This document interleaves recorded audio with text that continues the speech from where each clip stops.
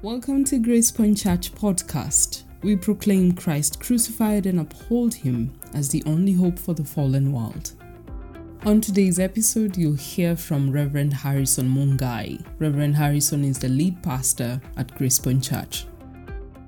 Welcome to Christian Living on Fridays. It is wonderful to be able to connect once again like we do every Friday morning. This month of August, I'm going to talk about certain aspects of Christian faith that are both theological and cultural. And to begin with today, we're going to talk about testimony.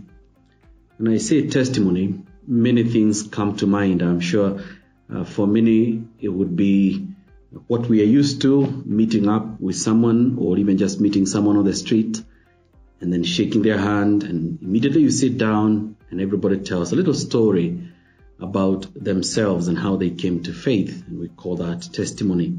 We're going to talk about that today. And part of the reason of wanting to talk about that is because in a time like this, when as a church family we are focusing a lot more on making sure other people hear and know about Jesus, one of the primary ways in which we can do that is by actually sharing our own personal testimony. That is, meeting up with people and telling them how we became Christians and how we are continually walking on that path of faith. And I think that's really important, and that's really, really good. And it's something that I really would love to see more and more of us actually actively involved in. But at the same time, it's also good to look back and ask, is there really a biblical basis and a solid theological foundation for testimonies? Are they really what every believer should be doing? And if you're there, you're listening to this podcast, you might be asking, should I be sharing my testimony? And I would say that's actually a very valid question. I think if you're a believer, you've obviously heard the words of Revelation 12, verse 11 quoted to you. That they overcame by the blood of the Lamb and by the word of their testimony. As a case, building a case why testimonies are therefore very, very important. The way to overcome, because the apostles or the disciples overcame by the blood of the Lamb and by the word of the testimony. Obviously, then you want to be like the disciples. You want to overcome the forces of this world by the word of your testimony and by the blood of the Lamb, certainly. Or if not that one, then you've obviously heard 1 John 5:10 quoted that whoever has the Son has a testimony. That might have been said to you in high school as a way of sort of trying to get up from your seat, go up to the front and share your personal testimony. If you really have Jesus inside of you, then clearly you ought to have a testimony. You have to have a few words to say about Jesus. I think there is a lot of truth into those, and there is a lot of very good intentions by those who might have been pressurizing you to share your testimony. And in fact, even quoting Revelation 12:11 is not necessarily an abuse of Scripture. It might be an over-reading of it, but it's not necessarily out of place to want to copy the example of those who've gone ahead of us, as described in John the Revelator in 12:11. But I think it then became a cultural thing. And perhaps maybe over the last 100 or 120 years since the evangelical movement particularly became quite strong in this continent, it became a cultural thing, so that when two believers meet, then it became a greeting. It became, this is the way another person is also a believer. And there is a culture to it because that's how we greet one another. Bwana Yesu asifiwe. And that would then lead on to how are you, and you carry on to talk about how you are well, and Jesus is Lord over your life. You've continued to walk in the gospel. And in my own background, it went on to quite a bit of detail and description of how you're walking with the Lord, and how you have seen Him to be very faithful and very good, and how you really want to live for Him, and you have really seen there is no other way except the way of Jesus. Such can be very well-meaning and perhaps even deep expressions of true biblical spirituality. But as we know, like all things, they can very easily be robbed of meaning, and it can just become a little chant that you say to everybody. And oftentimes people can't even wait to get over this little story of yourself that you tell, and then they can also tell you theirs, and then you can really get down to business of why you really met. Now, please get me right. I think there is a lot of value in this, and I guess also the East Africa Revival movement really enhanced that in the 70s, 80s, and part of 90s to sort of, really know how do you know a believer is because they have a testimony, they have a clear story of themselves, and much of it actually might have come from very deep-seated convictions and brethren who are really walking with the Lord and who are delighting in Scripture, and it's obviously coming out in their words, because out of the abundance of the heart, we learn the mouth speaks. And so because there is an abundance of the gospel in the heart, there is an abundance of Scripture and joy and delight in the Lord, that's obviously then coming out in the words that the people are speaking. But having said that, allow me to say then, there's a sense in which we in the 21st century cannot testify like first century believers. Because in the strict meaning of the word testify, it's actually to witness. Ni kushuhudia, which is interesting. It's the same word we use in Swahili, kushuhudia. And tushuhudia ni kuweko wakati jambo linatokea, ama kwa tukio fulani uko pale na umeona kwa macho yako, ama umesikia kwa masikio yako wewe mwenyewe, na kwa hivyo wewe ni shahidi. Hata unaweza simama katika pale kotini na unaweza sema kwa kweli niliona hiyo accident ikitendeka, au niliona yule mtu akimwambia yule mwingine maneno fulani, because you were there. That's the whole essence of testimony. So when John says that, we give you this testimony, and our testimony is true, is because John, the writer of the Gospels, would have been a first-hand witness. So there's a sense in which he can testify. When Peter gives us those amazing words that, we were right there with him on that mountain of transfiguration. We saw the glory of the Lord coming upon him, and we heard the voice, talking about him being the Son of God. That is a testimony. That's a witness, because they were there, they saw.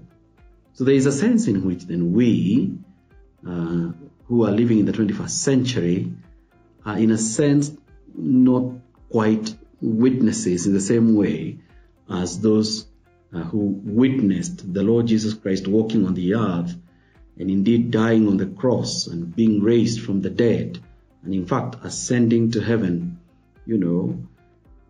And you see, there is a sense in which we are not those. We didn't quite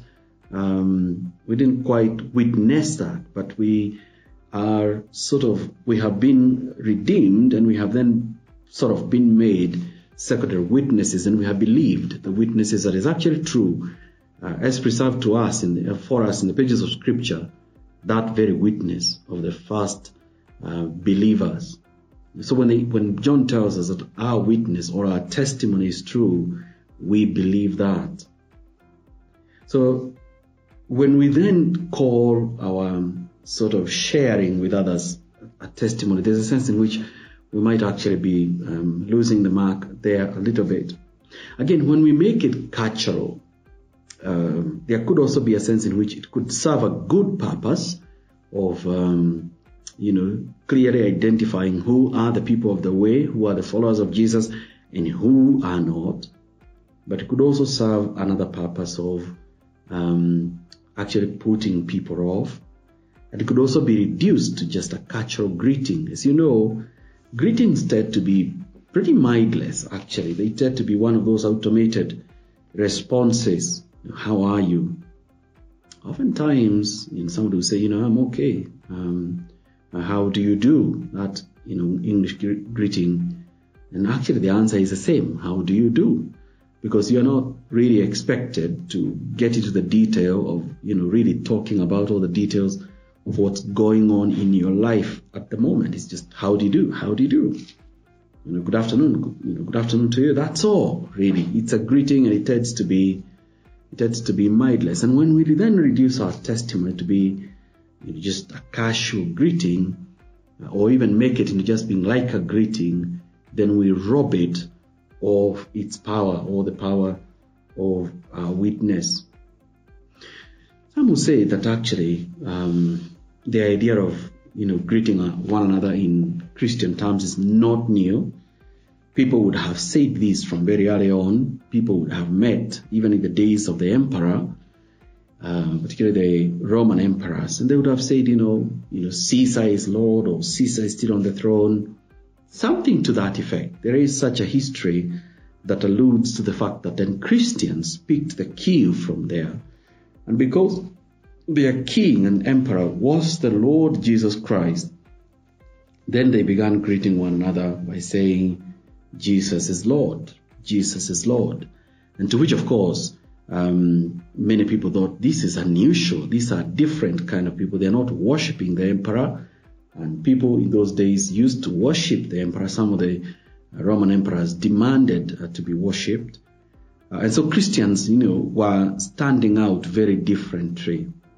And I want to say that, there could have been a cultural reason for that kind of greeting at the time. But that might have changed a little bit with the times and might, somehow not be the same reason why Christians ought to sort of make their greeting to be a reduced version of their testimonies. So having then dealt with those sort of foundational and background issues, then let's go back to the original question. Should I testify, or how should I testify if I ought to? Well, I think even though we are not the primary witnesses, the fact that we have changed lives is an important witness itself to the gospel, to the transforming power of the gospel. The fact that, our destiny, in the sense that we were destined to judgment, but that has now been changed by the fact that Jesus has come into our lives, and now we have hope for eternal life, and we have a seat at the table with the Father. That is a change of destiny. That's a significant shift of direction, and we can bear witness about that. Or even the fact that maybe the Lord has called us out from darkness into His marvelous light. Called us from the darkness of this world, from the dirt and the lawlessness and the disobedience that ran in the deep in the sands of this world, and now He has brought us into the kingdom of the Son that He loves. I think that's reason to give thanks to God, and it's also reason for us to share with other people. However, the time and occasion, and even the how of doing that, matters significantly. I think it would be right to affirm those words in 1 John 5:10, that whoever has a son, that is, whoever the Son of God dwells in, surely is a witness, has a testimony, has a story, a conversion story, changed lives. Oftentimes that's a great witness, and it's an important thing. We mustn't be casual about it. We can't reduce it just to a greeting. It is such important that we want to use every opportunity to communicate it clearly, and indeed to use it for the glory of God. So yes, I answer in the affirmative that you should share your testimony, but not as one who is blind to what a testimony really is. I think when we share personal testimony, we are talking of what God has done. We want God to be glorified. We don't want to place ourselves on a pedestal. We don't want people to think highly of us. But actually, we want people to think highly of the Savior and the preciousness of the gospel. That's what we want people to hear. And so then you might ask me, as we come closer to the end of this podcast today, how might then my testimony look like in light of this? But I think it ought to point to Jesus. It needs to, talk of what the Lord has done and even what He has promised to do. There's a way in which it ought to be very much cross-centered. There are stories or there are testimonies that you can listen to and you feel, wow, this person is really glorifying themselves. This person is really talking about maybe how nasty they were and how big they made this decision, or how strong-willed they are, that they were able to, in one day quit alcohol, or in one day they gave up smoking, in one day they, gave up all their girlfriends or all their boyfriends, and, the next day, then they are preaching the gospel in the communities or in the streets and in townships. There's a way in which you listen to such a story and you feel, I think this one is glorifying the individual rather than the Lord who is their Savior.